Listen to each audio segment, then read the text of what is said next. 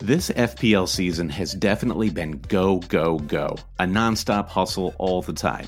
Matches, deadlines, unexpected blank and double game weeks, on top of everything the real world has had in store. Sometimes you need a moment to turn off and hit reset. That's when you reach for Coors Light. It's made to chill.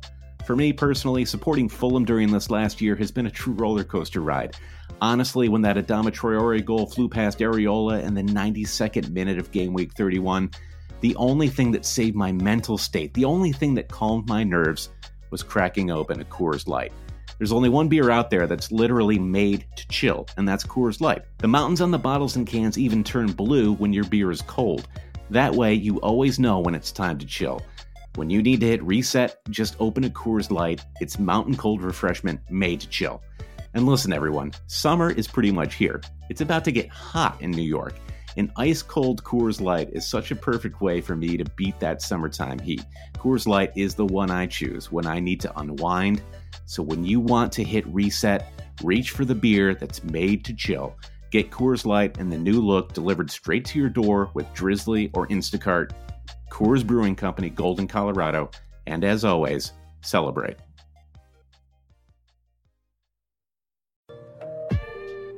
Hey there.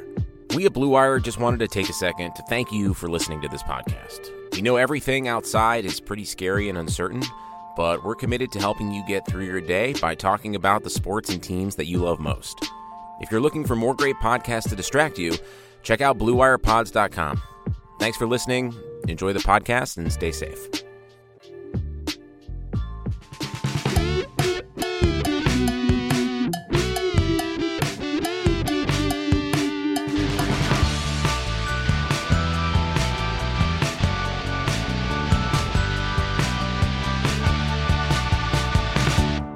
Hail cheaters, and welcome to the Always Cheating Podcast, brought to you by Bet Online. My name is Josh. I'm here with Brandon. Brandon, how are you? Josh, before we started podcasting just now, we were kind of talking wistfully about sports, a bygone era in which we had sports, and you got me thinking of a place that I always pass by on my way back from the Black Horse. If I'm walking back home from the Black Horse, I walk by the sports bar called 505th. You know the place, right? Is it 205th? 505th? 205th. Right. It's one of these bars that has like 1,000 TVs in there. Whatever you want to watch, it's in there. It's like, and it's a haven during NFL season because it's just all fantasy NFL people and diehard NFL fans in there, just crushed in there watching every single TV. And it's like, we can talk a lot about, oh yeah, now's a good time to catch up on classic sports clips, or man, I really do miss actually being able to sit down and watch a little bit of sports here and there.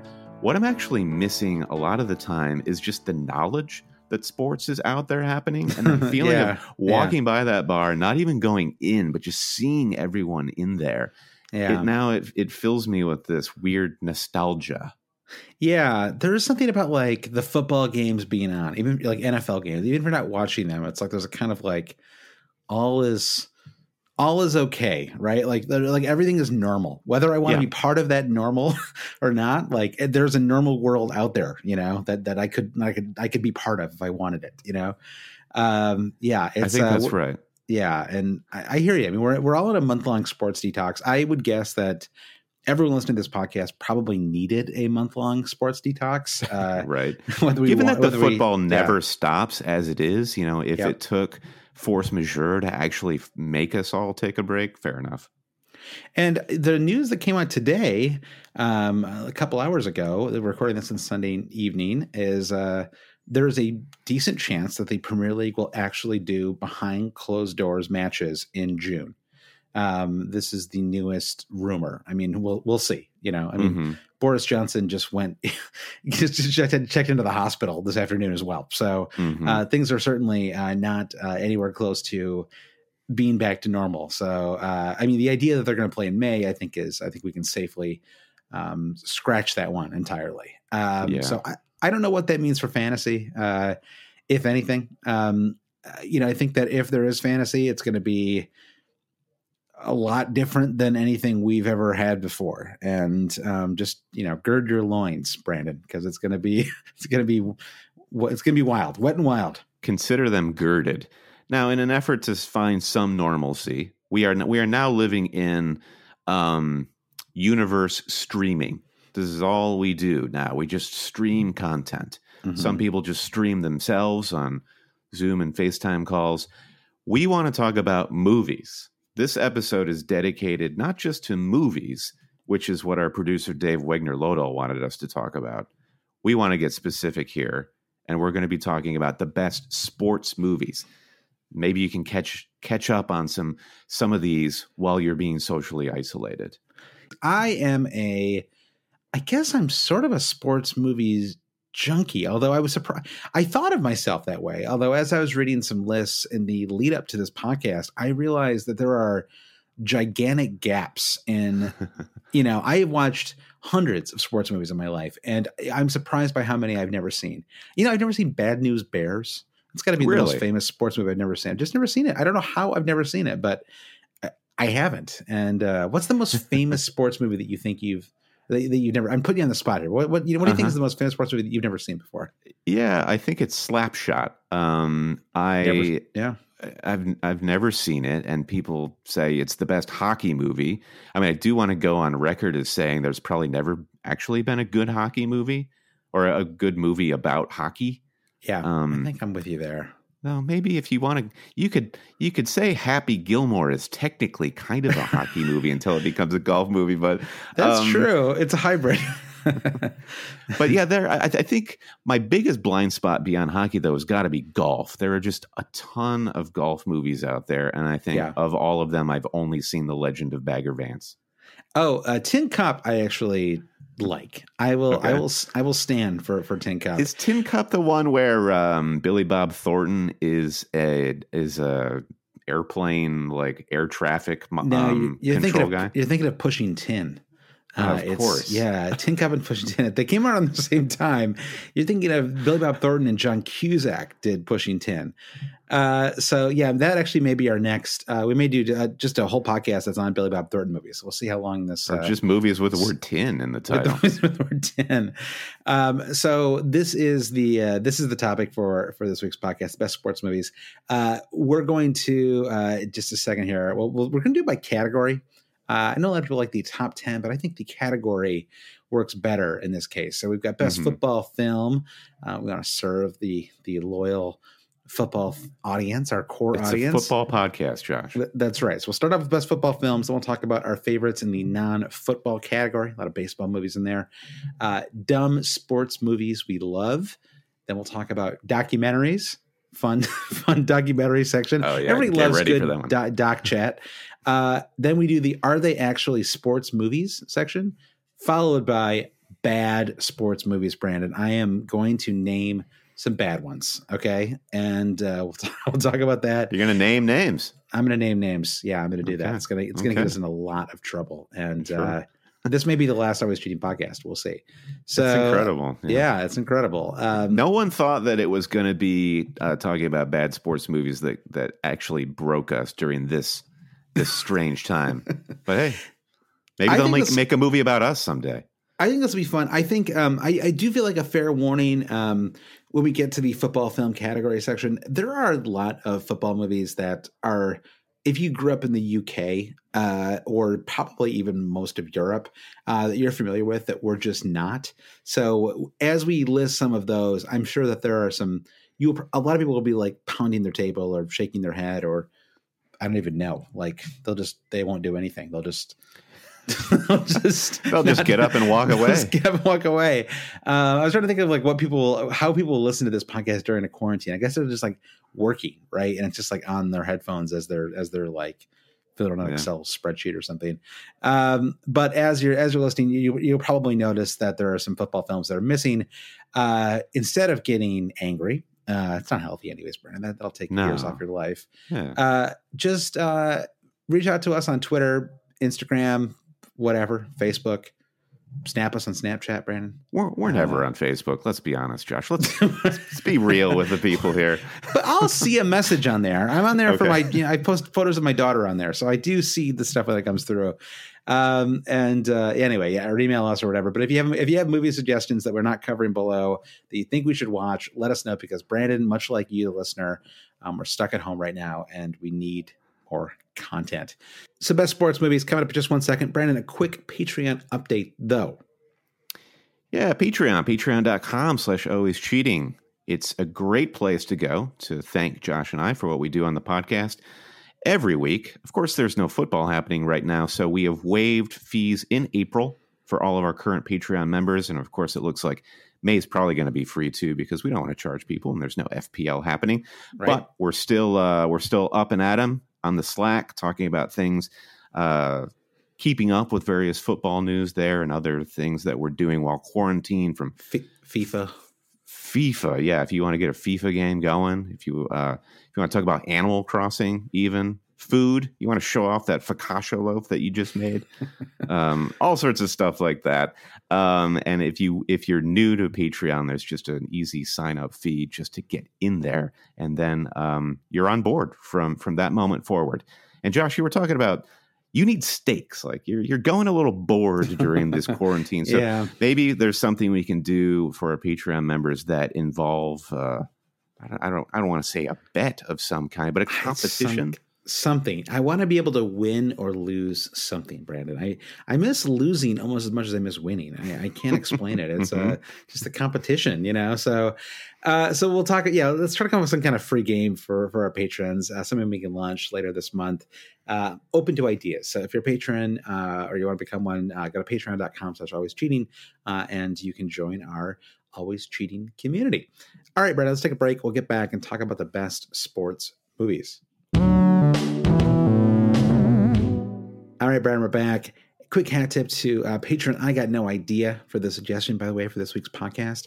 The best sports movies. We're going to kick things off with the fantasy foot.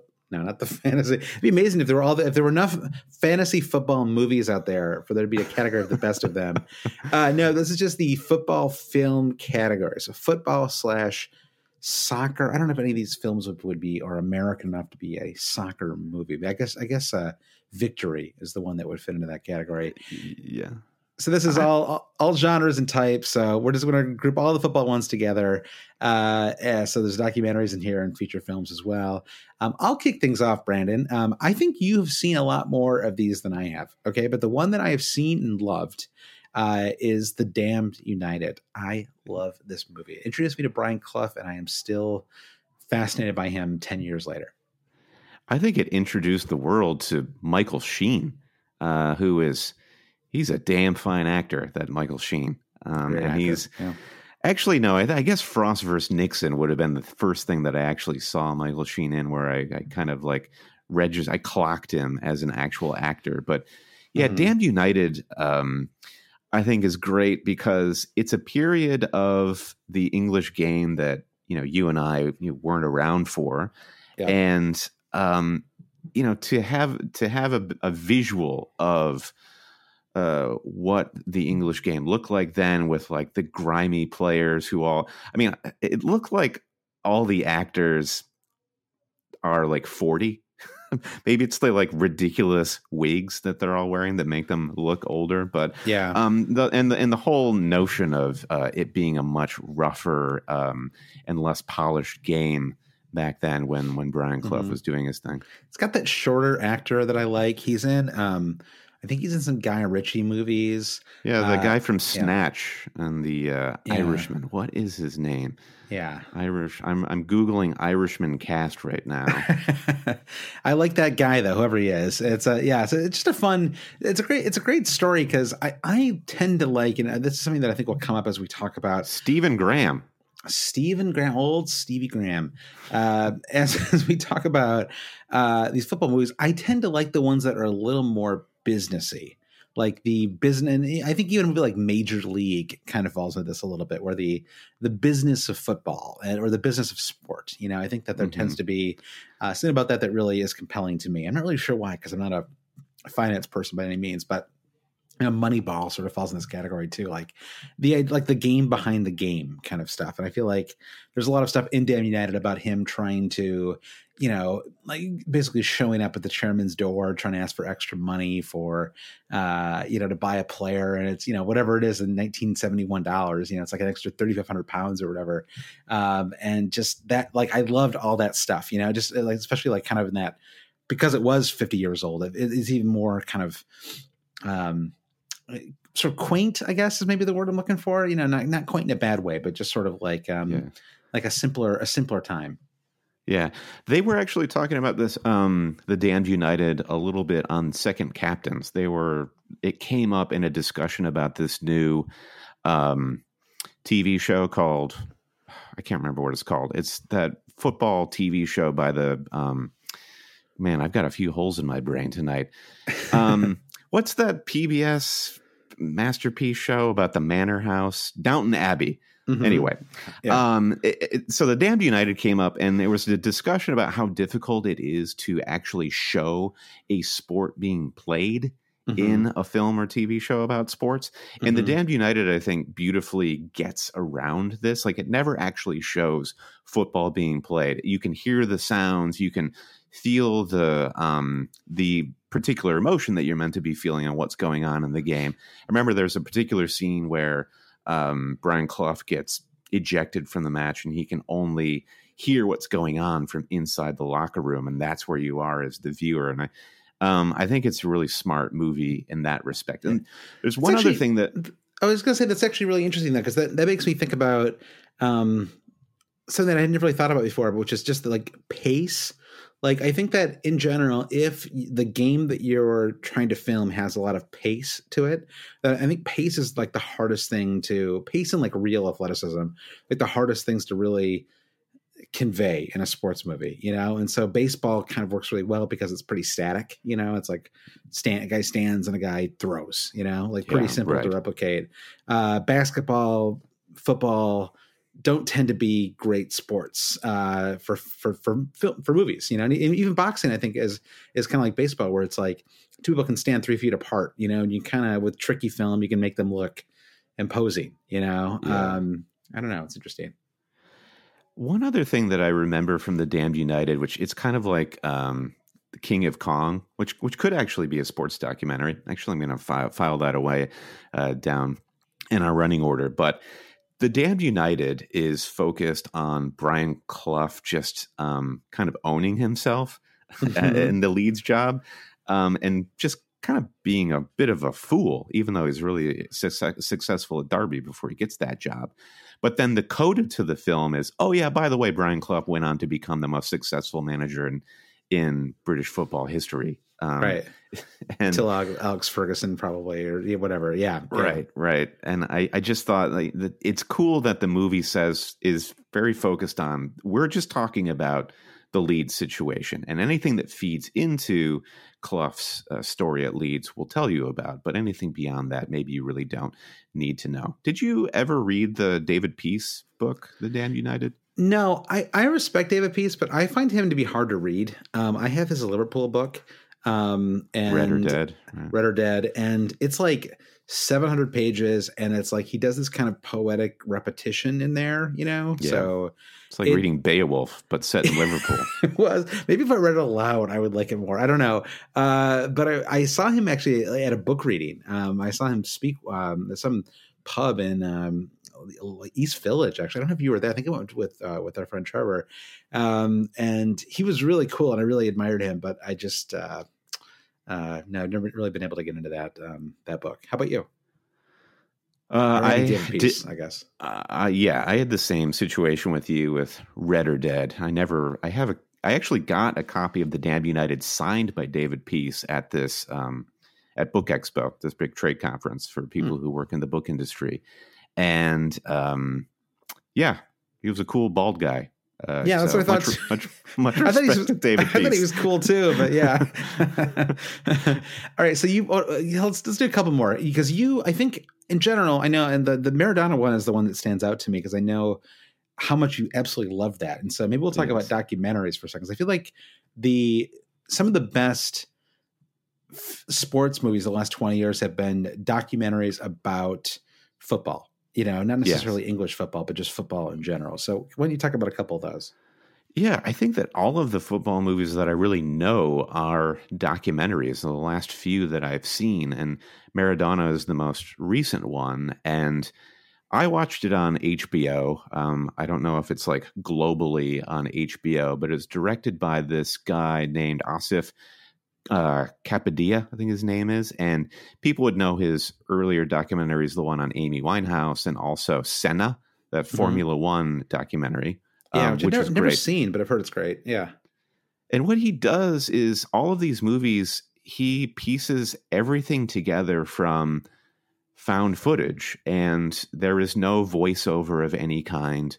Rarely is there even any music that plays. You're basically just watching footage that's been unearthed, and the way he edits everything together, the story just becomes totally naked to you. And the Maradona one is just exceptional. And it's kind of the opposite of what I was saying about The Damned United, about how it's great how The Damned United doesn't focus on the actual football, but the Maradona movie has this incredible footage of all of these Napoli games, and the footage is like pitch level, and you feel like you're there, and you can hear every kick of the ball, and like the time we saw Nacho Monreal, Brandon, just feet away from us. Exactly, yelling at everybody. Nacho Monreal, schooling poor Ryan Sessegnon there.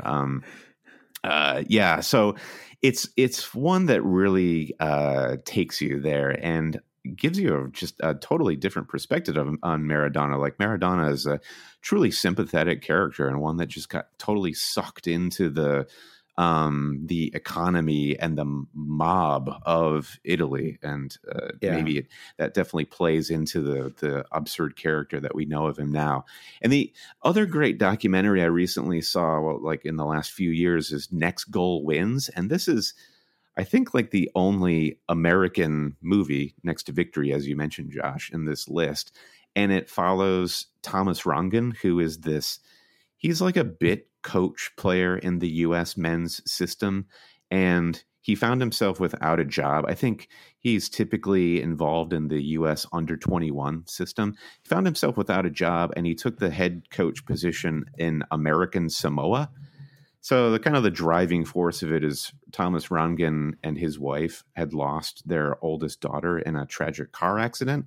So it's part them taking this job in this far off place to kind of get away from dealing with those emotions. And also the fact that American Samoa is legendarily the worst football program on the planet. I think they lost 31-0 to Australia, like the worst ever international defeat on record. And the movie begins with American Samoa's next campaign to try and qualify for the World Cup finals. And you meet all of these wonderful, interesting characters who are part of this really small community, including this one player that is the first non-binary person to ever play in the World Cup, which is really cool. And fun fact, I just learned that Taika Waititi's next movie is actually a fictionalized or a dramatized version of this story, starring Michael, what is his name? Michael Fassbender. Oh, wow, cool. The Thomas Rongen character. Oh, wow, that sounds interesting. Okay, cool. Yeah. So definitely check that one out. I was trying to think, you and I went to the Museum of the Moving Image in Queens last year to watch some football movie. I can't remember the name of it now. It was called I'm going to have to look it up now. Yeah. It's a Bulgarian movie. Yeah. That's when you know your addiction is strong. Is when you go all the way to Queens to watch a 75-minute Bulgarian documentary. But it was, well, you look that up, and I'll talk about some other ones. So Sunderland Till I Die is one that I know that you love. There's a second season that just came out. The first season was, I thought it was almost hard to watch, and I sort of, and it's like, we're talking about the Tiger King last week, and I was saying that I'm having a hard time with that too, because documentaries can make me really uncomfortable, and it's like I can't face the truth or something. They're revealing it makes me feel too bad. And so Sunderland Till I Die, I mean, that season is kind of like, they had just gotten relegated from the Premier League, and I think they were in their first season after relegation, maybe it was their second. And there are a lot of the players you recognize from their Premier League campaign, and there's a level of optimism, like we're gonna pop right back up, like many clubs do, right? West Ham, Newcastle, etc. And it does not go well at all. And but I mean, what makes it so brilliant is one, there's an incredible amount of access, And two, it's really about the fans, I feel like, and you really get a sense of like the supporters in a way that you don't always get in some of these documentaries. And so I do like it, but I just it's kind of a hard one for me to watch. And I don't know. I mean, what do you think? Do you have any thoughts on Sunderland Till I Die?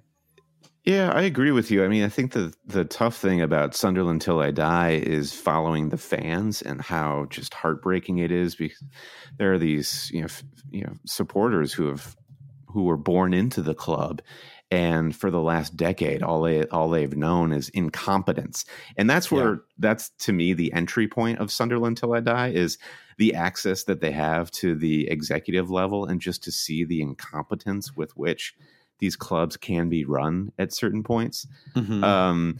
And you just see these really rich guys come in and they think that their quote love of the game will carry them through, or they ran a really successful campaign for Tesco's, 1 month. And now it's like what Anthony Bourdain says in Kitchen Confidential, like every wealthy New Yorker who gets complimented on their wine collection goes out and starts a restaurant, which ultimately closes within 6 months.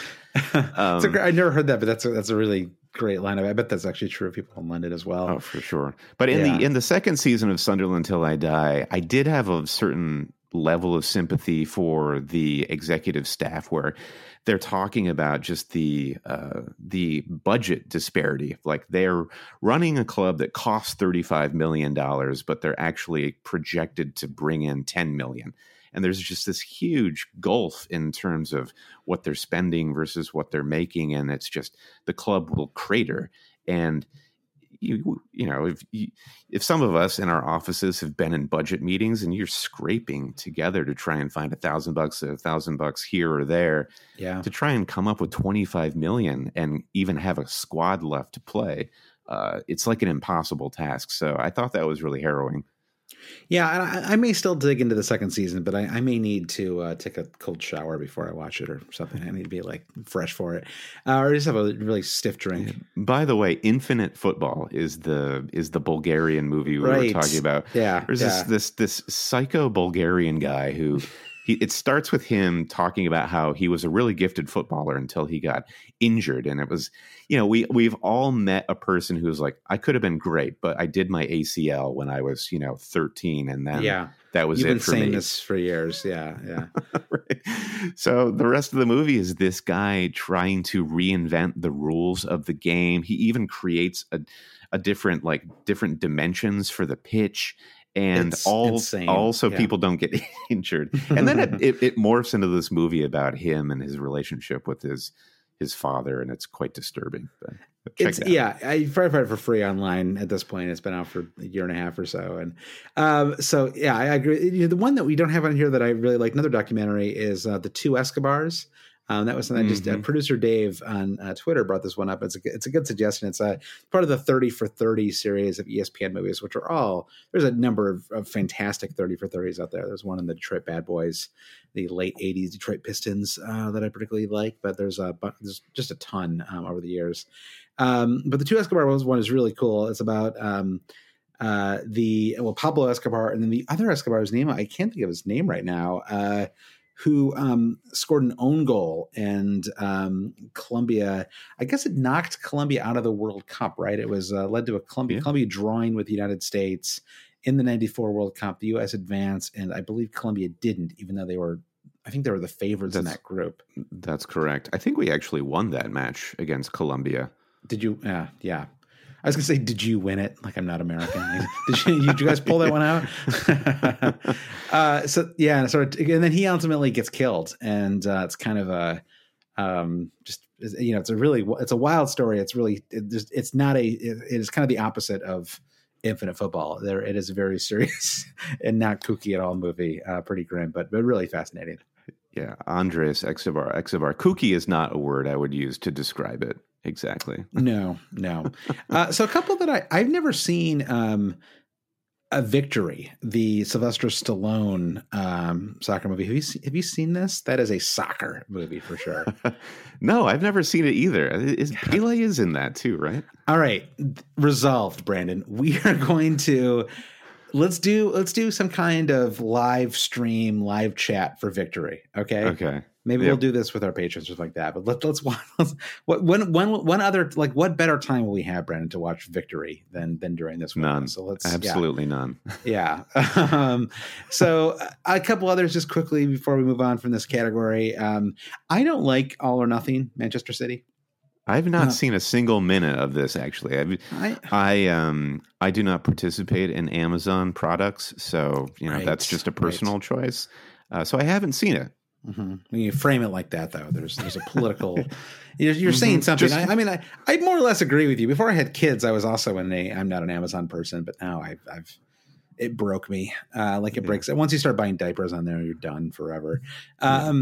So 4-Year Plan is a really good one too. That's a documentary about QPR. Right. Yeah. And do you remember that? And I have seen that. Uh-huh. It's interesting because it sort of makes you realize that these, everyone who buys a club, everyone who's got some money who buys a club, they always get framed in a very positive light when they first buy the club, because they always have lots of money and they're always very enthusiastic and they want the best for the club, and it just goes to show that people don't really know what they're doing a lot of the time. And it's sort of to watch this group sort of go up and then I guess they ultimately do get promoted and then they go right back down, and it's a really fun story, and so I recommend that one as well. It's an interesting one to go hand in hand with Sunderland Till I Die, where it's basically you watch Sunderland Till I Die and then they get promoted. If you want a happy ending to Sunderland Till I Die, that's the 4-Year Plan. Ultimately a sad ending as well, but happier. So any final thoughts, Brandon, on the football category? Yeah, one more. It's got to be another documentary, but one more that came to mind was Once in a Lifetime. If you remember the New York Cosmos, this was yes. It was basically the U.S. broadcast system's first attempt at bringing soccer to the masses in the States. And the New York Cosmos was just this, it was all built for the purposes of bringing Pele to the United States at the end of his career. And it's a hilarious documentary because it just gets into how gaudy the 70s in the commercial US was, just and like the wide world of sports sort of telecasts and stuff, and it's really nutty, and it plays into this rivalry between Pele and Beckenbauer, who both end up playing on the Cosmos at the same time at the end of their career, and it gives you a new appreciation for players who present day go to China or MLS or Saudi Arabia just to cash in one last time before they retire. That is that Michael Davies produced as well, Brandon. Right, yeah, from Embassy Row. From the Men in Blazers. Men in Blazers. I don't know, of course, from his production company, Embassy Row. I have seen that one as well, and I really enjoyed it. I couldn't believe. Like as you said, like everybody played in MLS. Like every famous player from that era played in. Well, not MLS. Whatever it is they call it. Whatever they called it. Yeah, American soccer.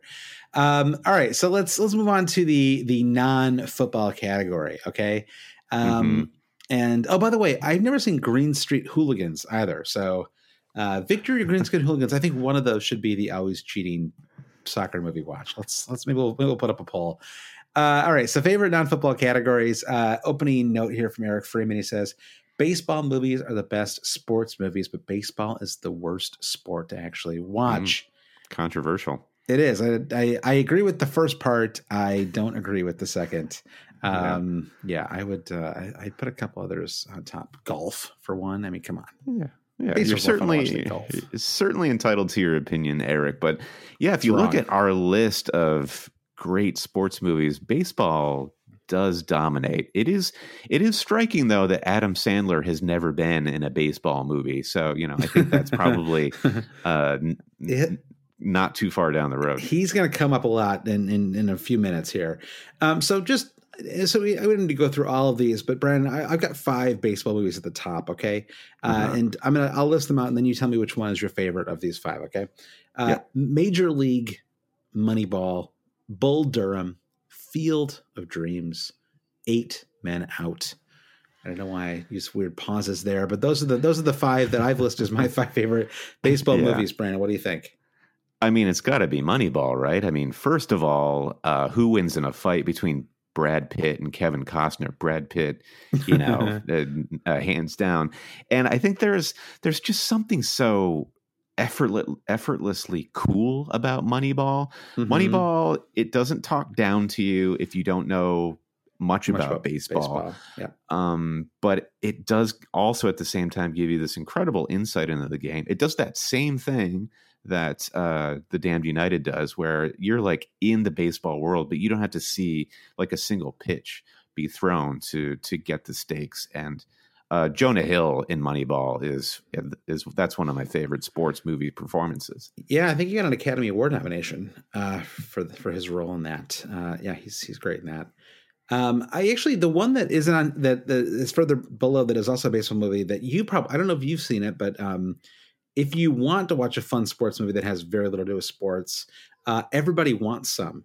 That's with 2 exclamation points, Brandon, like the Van Halen song, is a Richard Linklater movie. Richard Linklater, director of Boyhood and Slackers. Dazed and Confused. This is kind of like the unofficial sequel to Dazed and Confused. It is, yeah. So it takes place in a college in Texas. I don't think it's UT. It's not like a big college, but it's a college where people. Have you seen it, Brennan? I actually haven't. No, I haven't. Oh, it's great. So basically, it's like the whole thing takes place like the first week of college for a freshman who shows up to play for the baseball team, and it's a lot of drinking and partying and doing whatever. And it has like they're all part of the same college baseball team, but I don't think there's like they never even get on a field. I don't think like it's but it feels sportsy. It has like the sports vibe, and highly recommend it though. If you like any Linklater movies, I guarantee you like this one. It's really fun. It's got a young Zoe Deutsch. Do you know her, Brandon? She's been in a lot. Zoe Deutsch. Where would I know her from? She was in Zombieland Double Tap. She is the girl who like was living in the mall or whatever. Right. Okay. Yeah. And she's great airplane movie reference right there for Zombie Double Tap. Yeah, both of us watched that on the flight back from London, and she's also Leah Thompson's daughter, which is kind of interesting. So any Caroline in the City fans out there, Brandon, that's her daughter. Outstanding call. Back to the Future, of course, Brandon. The better pick there. So which one of these baseball movies that you've got here up at the top is your personal favorite? Like, do you have a sentimental favorite among these top 5? Well, sentimental would be Field of Dreams, because like who doesn't want to play baseball with their dead dad?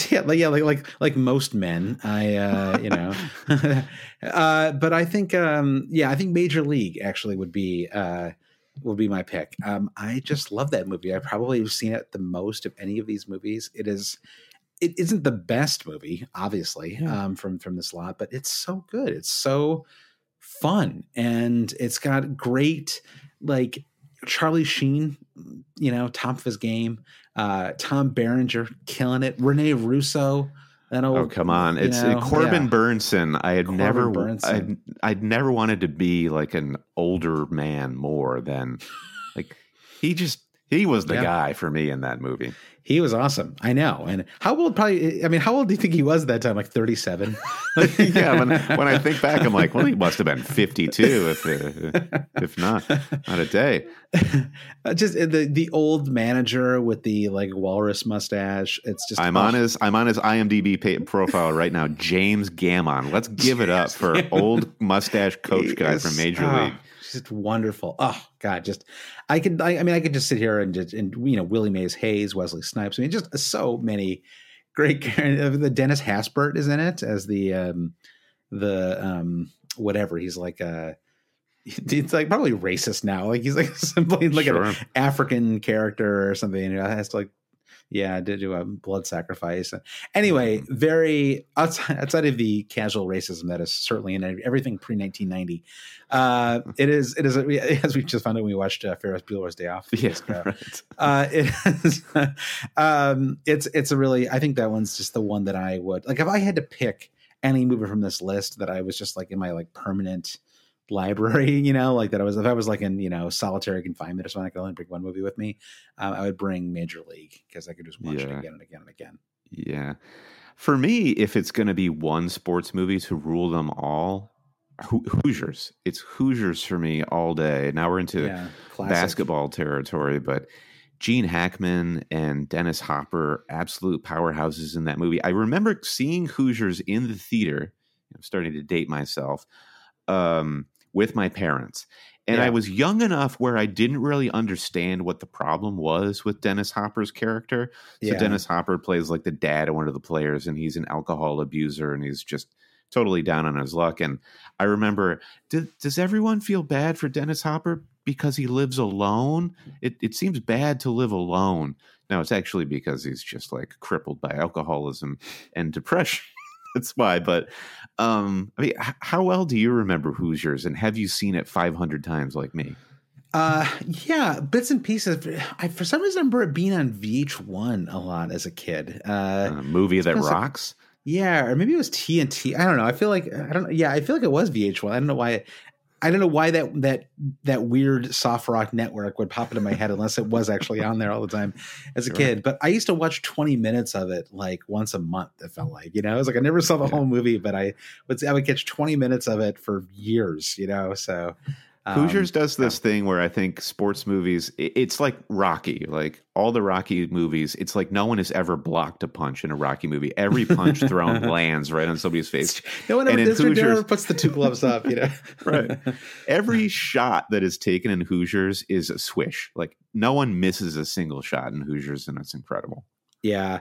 What is Jimmy Chitwood has like somebody did like his line at the end of it's like, he's 21 of 22, 20 for 20 from the free throw line. It's like 65 points. Yeah.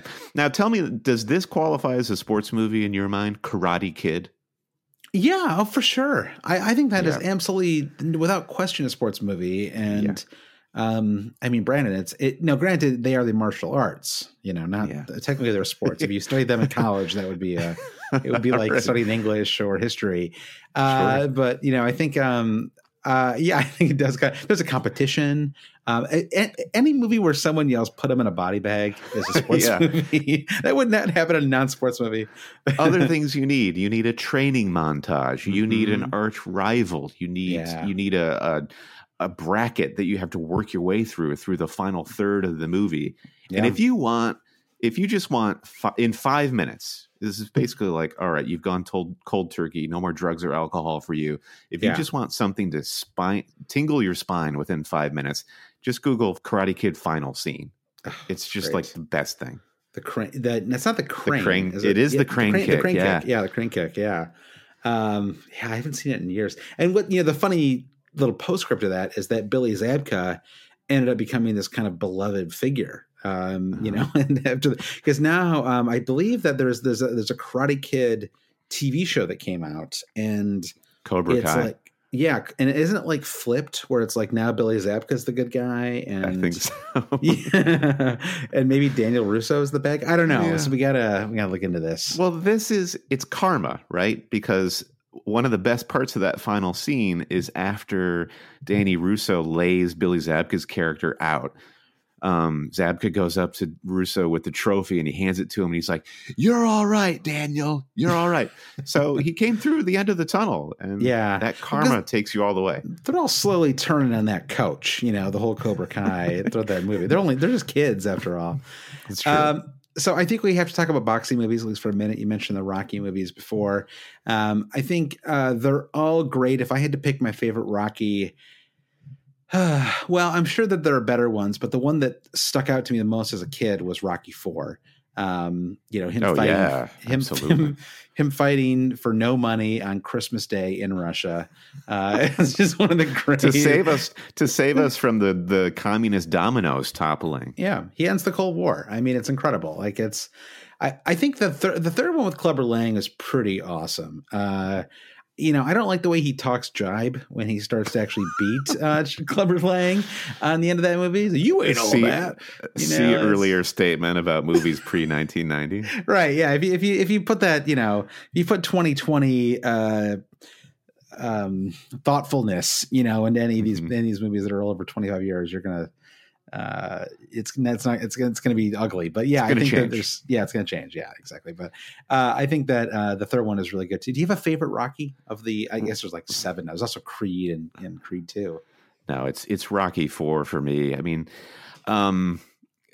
it is Rocky 4. I think just the arc of it and the fact that it has that montage scene of Drago having all the best equipment that Russia has to offer, this great technology. He's getting pumped full of steroids, and he's on these, like prototype treadmills. And then there's Rocky climbing a mountain, lifting logs up over his head. It's awesome. Yeah, it is. And it's funny because I was talking about Billy Zabka earlier, but later, Dolph Lundgren's kind of in that same category where like you find out later he's got like a PhD, from Sweden or whatever, in like astrophysics. And he was just like, he was like, yeah, I'll play Drago. Sure. He also plays He-Man, Brandon, of course. It's not really a sports movie exactly. Is it? But no, I don't know. Maybe it's borderline. Yeah, the Skeletor thought he was playing a game of some kind. Yeah, exactly. Game of life. Back in January, I guess it was, we were down in New Orleans, and I was in this bar, and they had 2 big screens going at the same time, side by side. One was playing Indiana Jones and the Last Crusade, and the other was playing Rocky 4. And I was just in heaven because it was... That's my wheelhouse. That's me too. That's everyone's wheelhouse. Right? Yeah. Other boxing movies. I know you're a big. What is it like? It's like you were telling me this a while ago. It was like every year on it's like July 18th at midnight. You watch $1 Million Baby from like midnight to 2:30. And what is the story there? Why do you do that? It's just like that's when the movie hits you the right way. Yeah, it's something to do with cosmology, and I don't want to get too far into it, but sure, Carl Sagan it up, yeah. And usually, right before I hit play, I turn to my wife, and she says, $1 million, maybe. And then I wink and I hit tradition. Play. Yeah, that's so good. I think that's a sad movie. It is a sad movie. It's a very sad movie. You watch that one exactly once, I think. The Fighter I like a lot. I've only seen that once, but I would watch that again with Mark Wahlberg and what's his name? Christian Bale. Mm-hmm. I always remember Christian Bale is in The Fighter, but I can never remember who the actual main character is. And it's Mark Wahlberg. Mm-hmm. What's Amy Adams is in that too. And it's a simple movie, I would say. It's not. It's like the fact that we had to just think about everyone's names for a second. It's not quite iconic, but it's just good. And Ford versus Ferrari is another one where I just saw it a couple months ago. It also has Christian Bale, and I don't know if it's hard to rank a movie you just saw like a month ago, but I thought it was for a really, really good sports. Have you seen it yet? I don't know if you. I have. Yes, yeah, I have seen it. Yeah, I thought it was terrific. Yeah, I just really thought it was. It's kind of a dad movie, granted, but I don't know. I just thought it was really fun, I thought the actual racing scenes were great.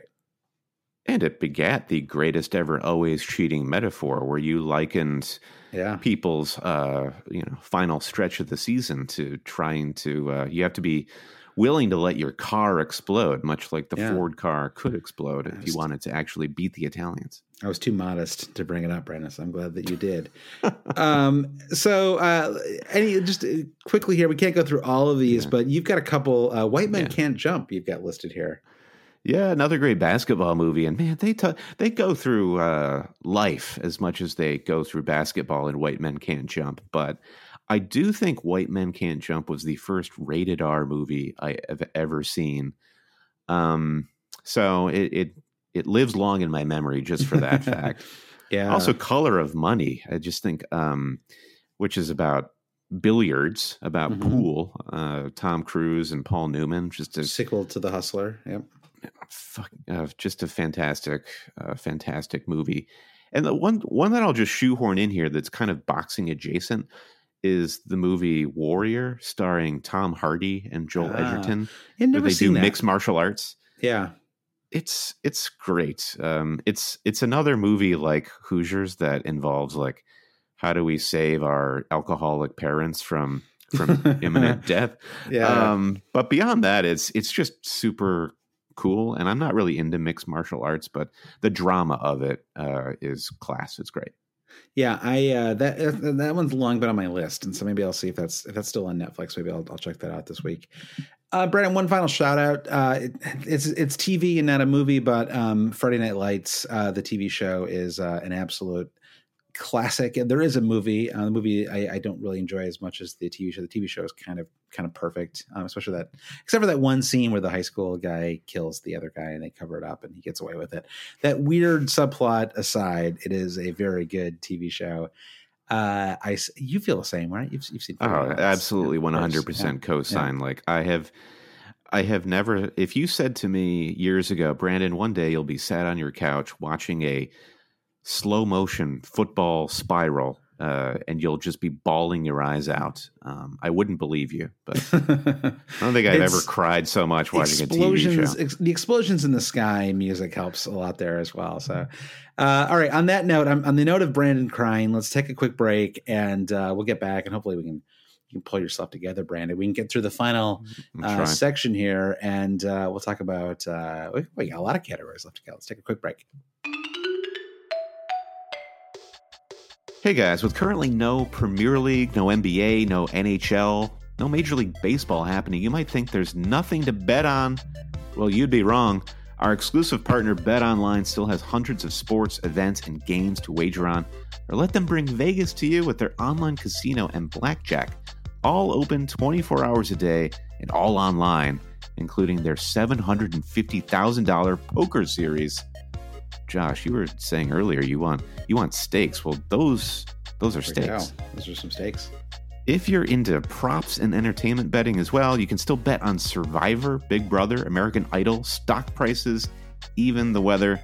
Visit their website and join today to receive a 100% welcome bonus on your first deposit. You basically double your money when you sign up at betonline.ag, but you can only do so by using our promo code BLUEWIRE. That's BLUEWIRE, all one word, to get your 100% welcome bonus. Go to betonline.ag, your online wagering experts. All right, Brandon, we're back with part 2. Okay, we've got these are a little shorter, these categories here. So let's start off with documentaries. We talked a lot about football documentaries already, but what are some non-football documentaries that come to mind when you think of your favorite sports docs? Well, Hoop Dreams is like the gold standard in sports movies, full stop, if not just sports documentaries. Are you a hoop dreamer? I am. Yeah. I also love the Mr. Show parody of Hoop Dreams. You remember that? Yeah. Where they play recruiters and they're recruiting like newborn babies to. It's one college I think is called Duchesne and one is called Indiana Basin Silts, which is. Yeah. That should be on this list right there. But Hoop Dreams it's just a phenomenal movie, less because of the basketball and more just like it's looking at like socioeconomic stuff, which is rarely seen at that level. But it's also just a good reminder. Like sports movies are so aspirational, and basically they show you people at the peak of their powers. You know, the Rocky saves us from communism, and Daniel Russo wins the karate tournament. Hoop Dreams basically comes out and says, "Yeah, well, that's 1 in a million." Pretty much everyone else like falls on their face, and their dreams do not come to fruition, and it's all bad news. It is kind of all bad news. It reminds me a little bit of one that I don't have in this list here, but I was thinking about as you were talking, which is Minding the Gap, which is a movie about skateboarders that came out a couple of years ago, and it's really fascinating. It's a little bit like the 7 Up series or something, where it sort of follows this group of high school skateboarders throughout several years of their life, something like a decade maybe. And it's, but they're always sort of united by this skateboarding. And I don't know, things don't really go super well. Right. Yeah. Yeah. I watched that on your recommendation on the plane on a recent UK trip. And I was totally riveted by it.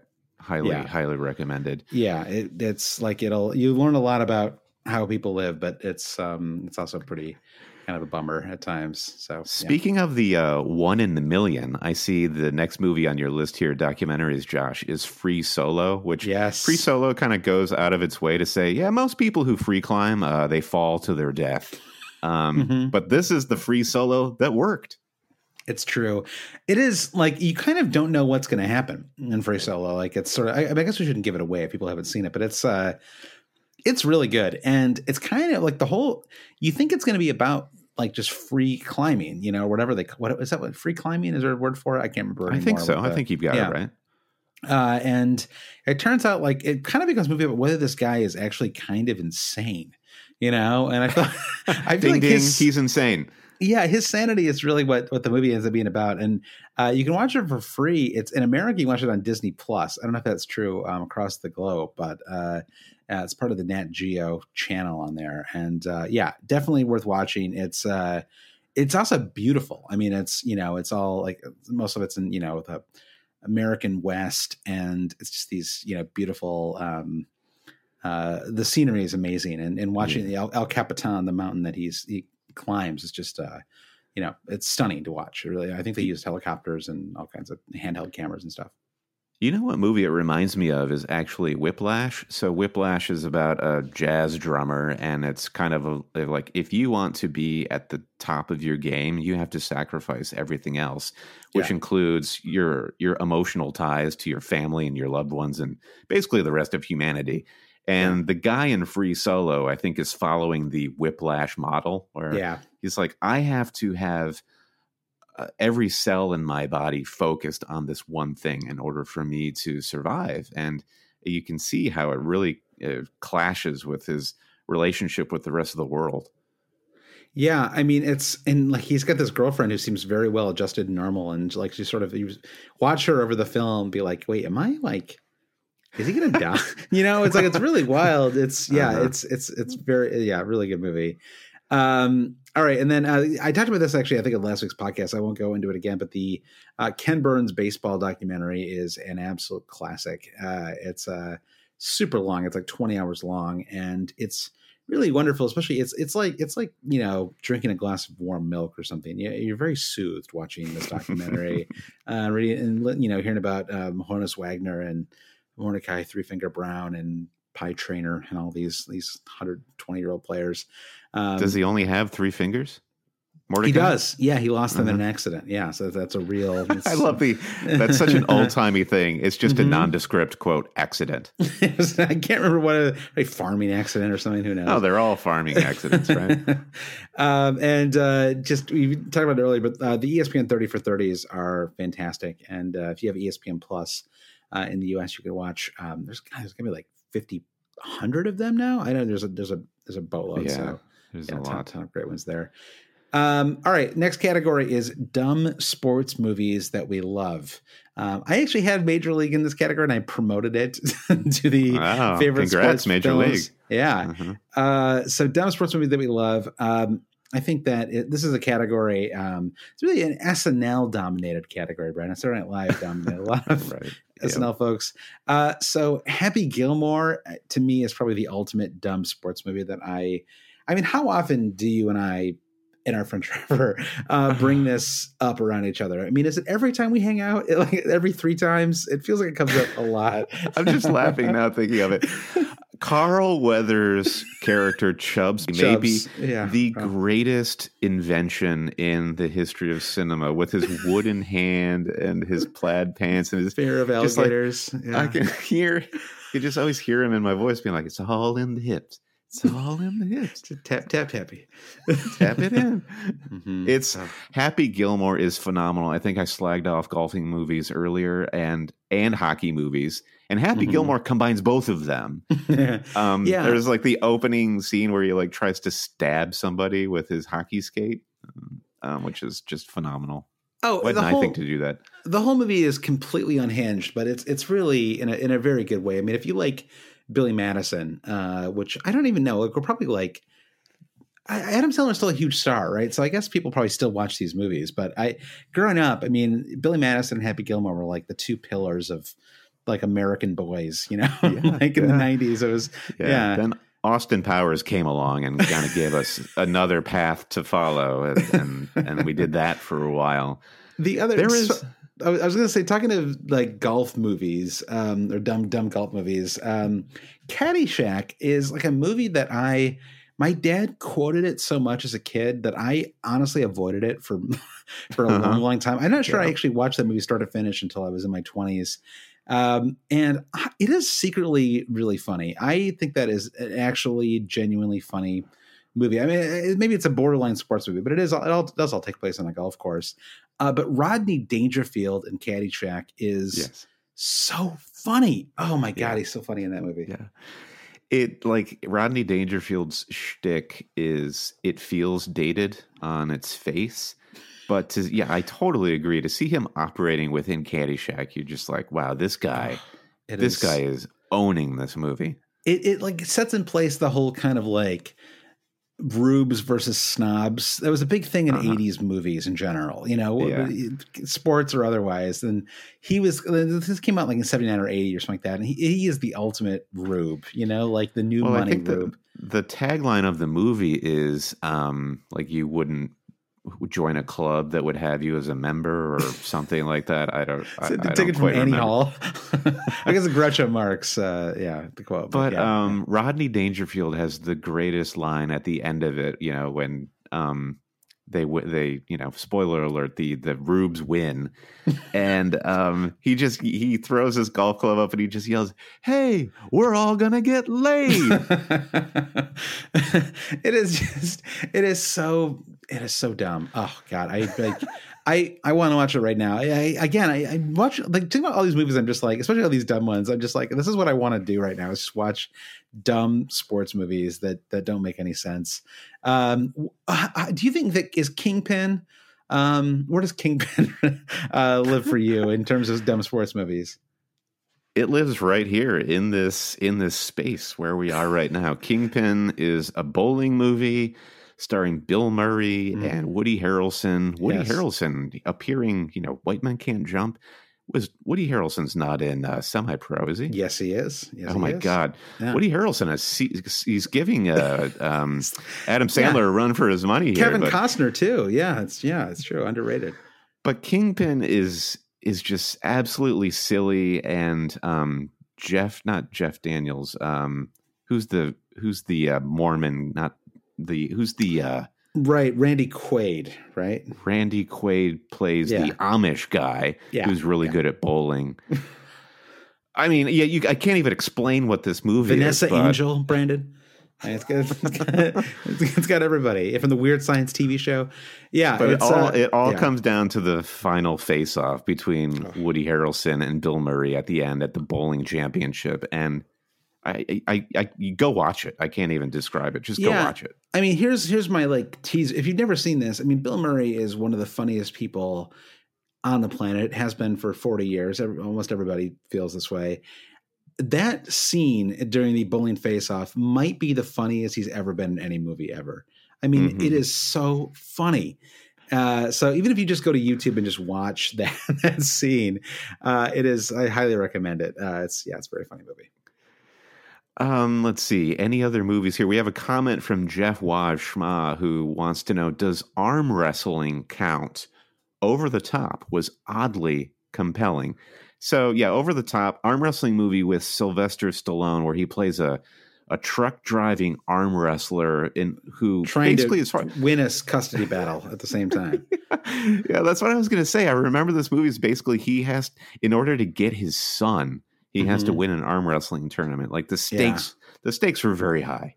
Yeah. Funny coincidence. I'm doing a Community rewatch. The Community TV show is now on Netflix, and there was an over the top reference in an episode that I saw last night. So anybody knows over the top, there's this thing that right when Sylvester Stallone was about to win any of his matches, he would do this thing where he would kind of curl his fingers, and that was when spiral them, I guess, and that was when you knew he was about to go over the top and win the arm wrestling match. Yeah. There's a bracket, Brandon, so I think that does count as a any movie with a bracket. I think is a sports movie for sure. Yeah.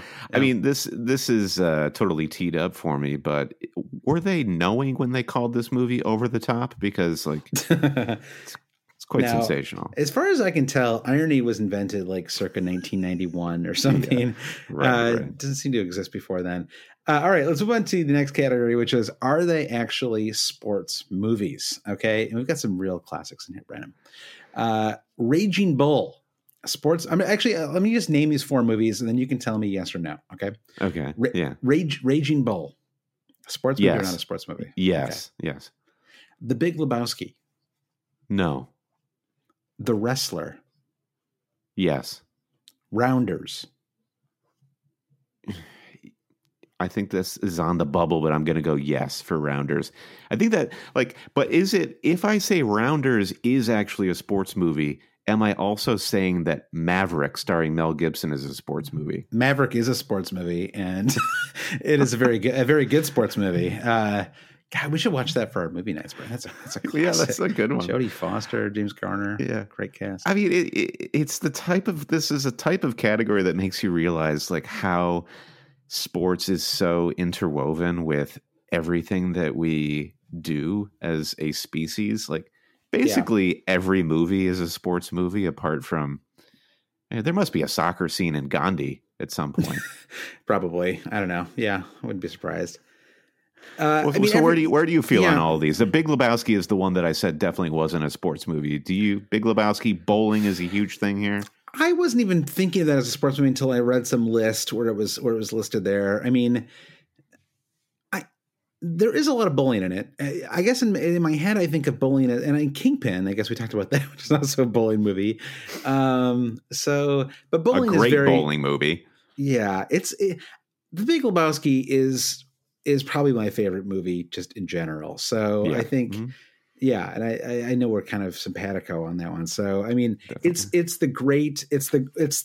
I don't know. It's like the greatest Shaggy Dog movie ever. Does that also make it the greatest sports movie? Sure. Let's just why not? We make the rules. Raging Bull, I actually think is. I mean, there is a lot of boxing in that, so I guess that has to. They're all. I mean, The Wrestler is. I guess I think these are all sports movies. I guess maybe Rounders is the one that feels the least sports to me, just because it's it's kind of like The Big Lebowski, where it's is poker.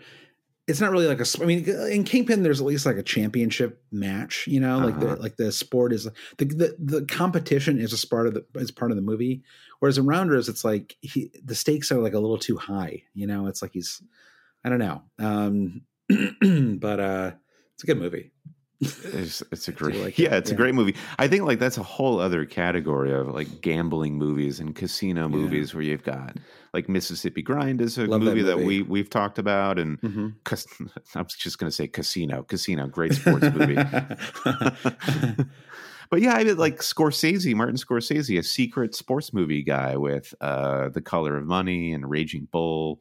Yeah, Gangs of New York is basically a proto The Longest Yard. Yeah, that's you're right. He I don't know, that's a good question. Has he done any baseball movies? Right? He's one of those guys who's produced 100 additional movies, as in addition to the ones that he's directed. So he's such a New York guy. And so I think so I don't think we need to talk about these 4 movies. They're all kind of classics. The Wrestler is the one that people don't talk about that much, but got another movie a little bit like $1 Million Baby, where I feel you only need to watch it once. Mm-hmm. Yeah. He basically jumps off the turnbuckle at the end, and you're oh, he's gonna die when he lands. It's the end of the movie is he's about to die when he falls. So it's not a great feeling. It's a weird one. Yeah, not a great feeling. All right, let's end this on a higher note, Brandon. Sort of bad sports movies. This is my personal opinion. Okay, some of these movies are popular movies. Like they're popular in that way that like you and I love Kingpin and Happy Gilmore. I don't like Talladega Nights, and I don't like The Waterboy. Those are two movies that a lot of people seem to like that are bad. Like they're kind of so bad they're good. I just think they're so bad they're bad. I don't enjoy watching either one of those. Well, okay, so let's compare The Waterboy to Happy Gilmore. Kind of a similar formula in that Adam Sandler plays a crazy person. Mm-hmm. But there is something about The Waterboy where Adam Sandler's character is either a little too weird or a little too angry, and like the circumstances for him are just a little too dire. Yeah, full. What is that? Yeah, I was trying to think of that.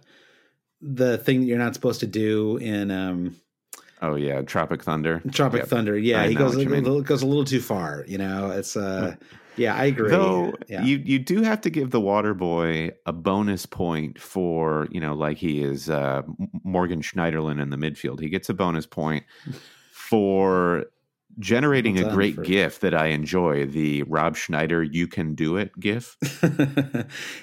I saw it once, and that was I see that Rob Schneider GIF too. I think Bobby Boucher is a great name for a character. I still remember that name 20 years later.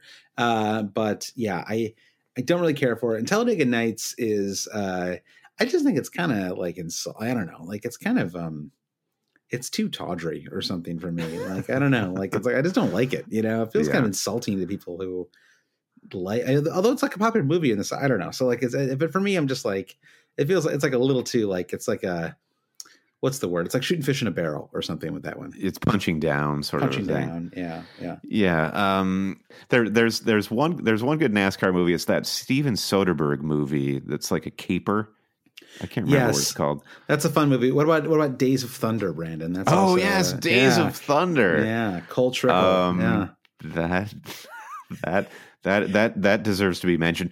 If Rob Schneider gets a mention in this podcast, you better believe Days of Thunder is getting a mention here. It's fair. All right. Yeah. My entry into sports movies that are actually bad would be Necessary Roughness. Like, we've dipped a lot into 80s culture talking about these movies, and Necessary Roughness like embodies a lot of this, where it was just like it was absolute madness back then.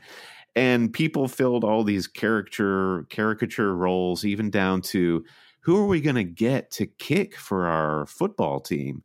Well, let's get Kathy Ireland, the hot supermodel who actually plays on the soccer team, the field next door, and Scott Bakula. Apparently, he was redshirted at some point, right, Josh? Because they get him as like a 40-year-old. Yeah, guy. It's a 40-year red shirt. Yeah, exactly. I don't know what he was doing before then. Minor League Baseball or something, maybe. I can't remember. Oh, Jason Bateman is in this. I'm looking at the IMDb page as we go here. I have not seen Necessary Roughness since I saw it at my grandma's house when I was 10 years old. But which I remember very well because I loved it when I saw it when I was 10.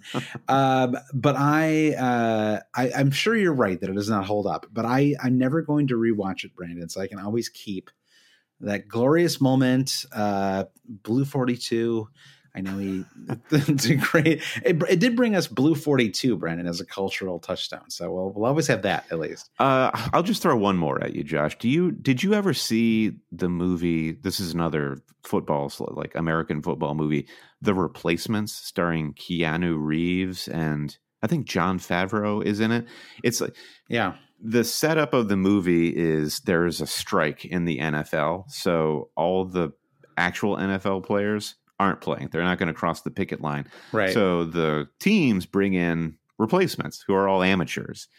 And, of course, they have to prove everybody wrong and show them that they can actually do it. And I remember that being a pretty bad movie. So bad, it was one of those movies where I actually went with a friend and there was no one else that wanted to see this movie. So we left like 3 seats between the two of us in the movie theater. What a great feeling that used to be. Like I don't know if this is true like in all small towns, but yeah, it was the same way in as a kid.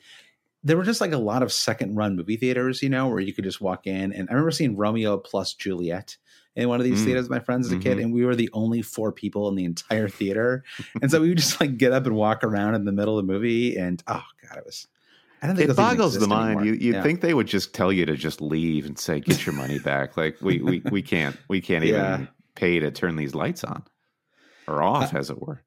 I'm trying to think if there's any other bad movies. I mean, there's a lot of movies I think NFL movies in general, you brought up the replacements. I don't really like any football movies. I think that football, much like basketball, it's that pace thing where it's just hard to get the pace right. And it doesn't feel real, it doesn't I don't know. It's like you really, maybe I just don't really like football culture either. There's something kind of inherently sort of the coach is God, and you have to and just like that. I'm just like not really just personally a fan of.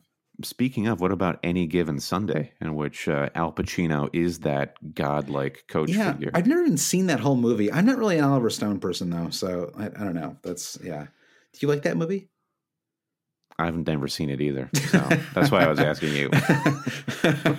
I'm surprised I haven't seen it, but I actually haven't. So yeah, it's a weird thing. I mean, like anybody who goes and looks at one of these like lists of the top 100, if you're being honest with yourself, like you'd be surprised how many gaps there are. Where you're like, wow, I haven't seen like 20. Like that Senna. I've heard Senna's been great.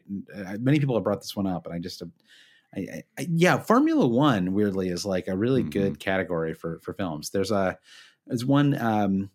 Another Formula movie with what's his name? The guy who plays Thor. That's really good as Rush. well. Rush, yeah. So Rush is a pretty fun movie too. So does not belong in the bad sports movies, but just because we're trying to wrap this thing up here, I'll throw that one in there. And on that note, Brandon, I think we can conclude our sports discussion. This was a pretty good. We talked about a lot of movies here, Brandon. I'm curious what we didn't talk about. We didn't talk about The Natural. There's a few that there's a few big ones that I'm sure people will. The Sandlot. The Sandlot. Oh, that's a classic. I mean, come on. That's where I learned. I fell in love with Babe Ruth because of The Sandlot, Brandon. I was like just the right age for that movie. Yeah, you learned how to make s'mores because of that movie. Yeah, King of Swing, Sultan of SWAT. By the way, I was reading. I've been reading this Bill James baseball book recently. This is like Baseball Almanac, and obviously, I knew that Babe Ruth was called the Sultan of SWAT. But did you know that Lou Gehrig was called the Crown Prince of SWAT? Is that cool? Better? Is that better or worse than being the Sultan? Well, I think it's worse, but I love that the Sultan Crown Prince of SWAT. What a fun thing. I don't know. I thought that was so neat. I never heard Lou Gehrig described as the Crown Prince of SWAT before, and I just thought that was all great. Right. Yeah, all right. Yeah. So you only remember the bad times with Lou Gehrig these days. Yeah, that's true. All right. On that note, thank you for listening. You can visit patreon.com/alwayscheating to support the podcast, to talk to us. We will talk about some kind of always cheating movie watch on there. We'll have to pick just the right time, obviously, because we want people from across the pond to be able to listen with us as well. But I think Victory or Green Street Hooligans, either one of those I'd be interested in. Green Street Hooligan has Elijah Wood. Yeah, your boy. So I love him. I love The Hobbit. So if you want to, or Lord of the Rings, or whatever the hell that is.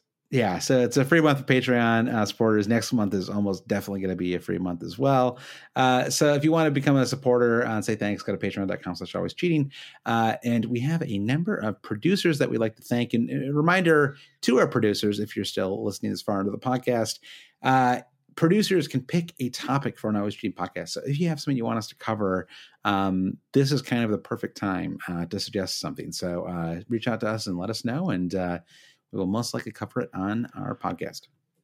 Your support now more than ever means a lot to us. A big thanks to our producers, Trevor Ingerson, Mike DePietro, Chris Howell, Andy Penn, Chris Carter, Martin Savage, Brian T., DeBig Gaffer, Bobbas Kuhn, Jeff Husby, Ben Grant, James Holland, Jazz Binning, Dave Wegner Lodahl, Nick Wright, Jim Payne, Brian Chin, Blair Jacobson, Frederick Kean Gransky, Travis West, Alan Creasy, Victor Forberg Skogane, Paul Hertzig, Kaya Christine Lalang, Stian Niehaus, Barry McGuire, Peter Boduktel, Andy Portlock, Toothless Gibbon, Andy Martin, Lindsay Rostel, Anton Markov, FPLmerch.com, James Conroy.